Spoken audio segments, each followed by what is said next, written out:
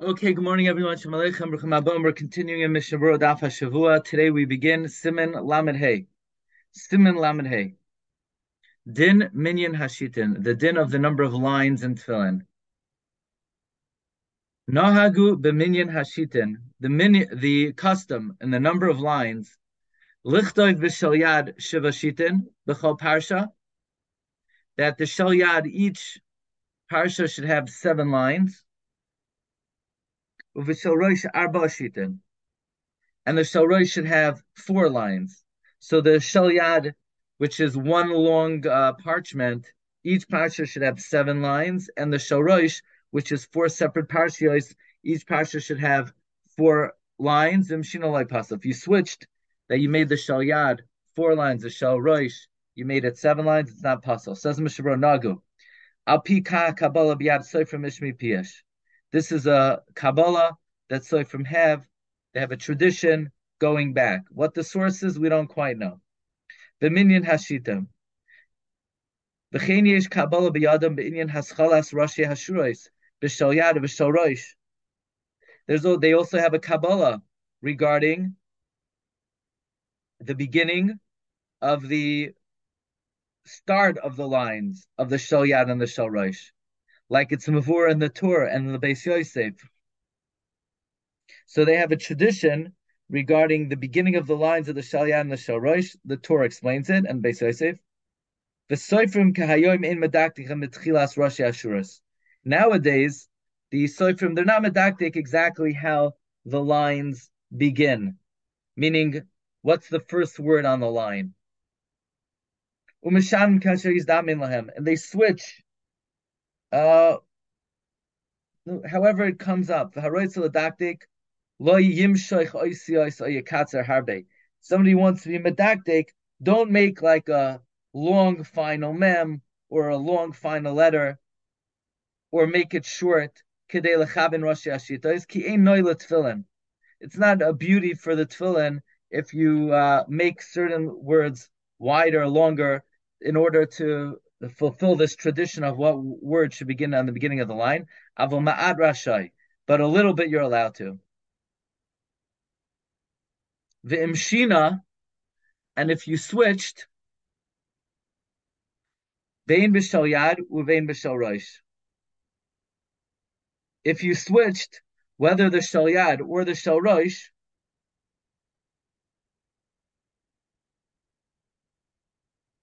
it's kosher. Let's say for the shal yad. Now, normally we said the shal yad is 7 lines. Let's say you have a shorter one, but it's longer. Unless you write it very small. It's better to do 4 lines, meaning this tradition is it's a tradition, but that's all it is. It's not going to come at the expense of jeopardizing the kashrus of the tefillin. I'm b'mordechai b'hilchos ketanois soif hilchos tefillin v'huva la'el siman lamed beis the bechlal zeh kelev anveu lichtov ksiva gasa b'mixnas shlo yu nimtaka mehera. Part of zeh kelev anveu is that the letters should not be that thin. They should have some girth to them. They should have some body to them. So sometimes you see a hand and I say, "Oh, it's really beautiful." There are no, there are objective standards of noi. One of them is that the lettering should be somewhat hardy. We see that if you have very thin writing,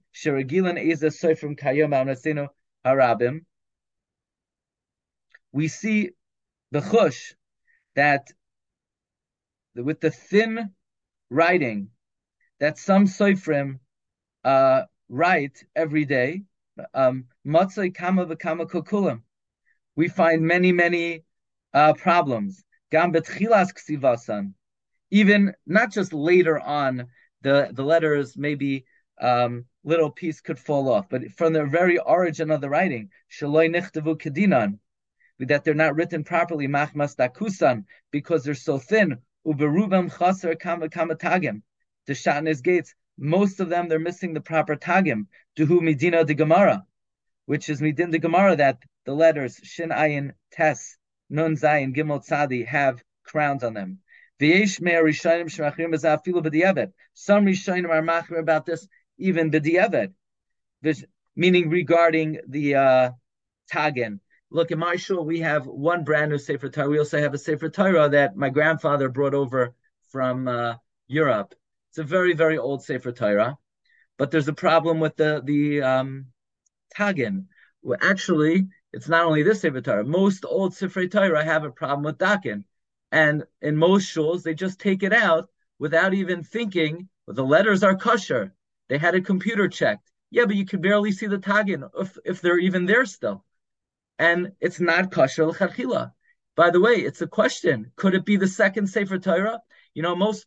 Very rarely will you have a shul that when you need two Sefer Torah, they'll just take out one. They'll take out a second one, which is old. What do you mean? It's a question whether you're allowed to do that.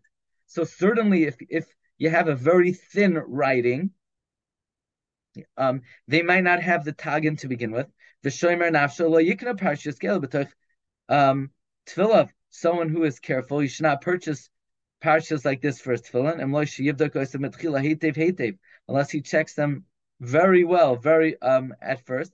V'yeda mi kasav haparshios.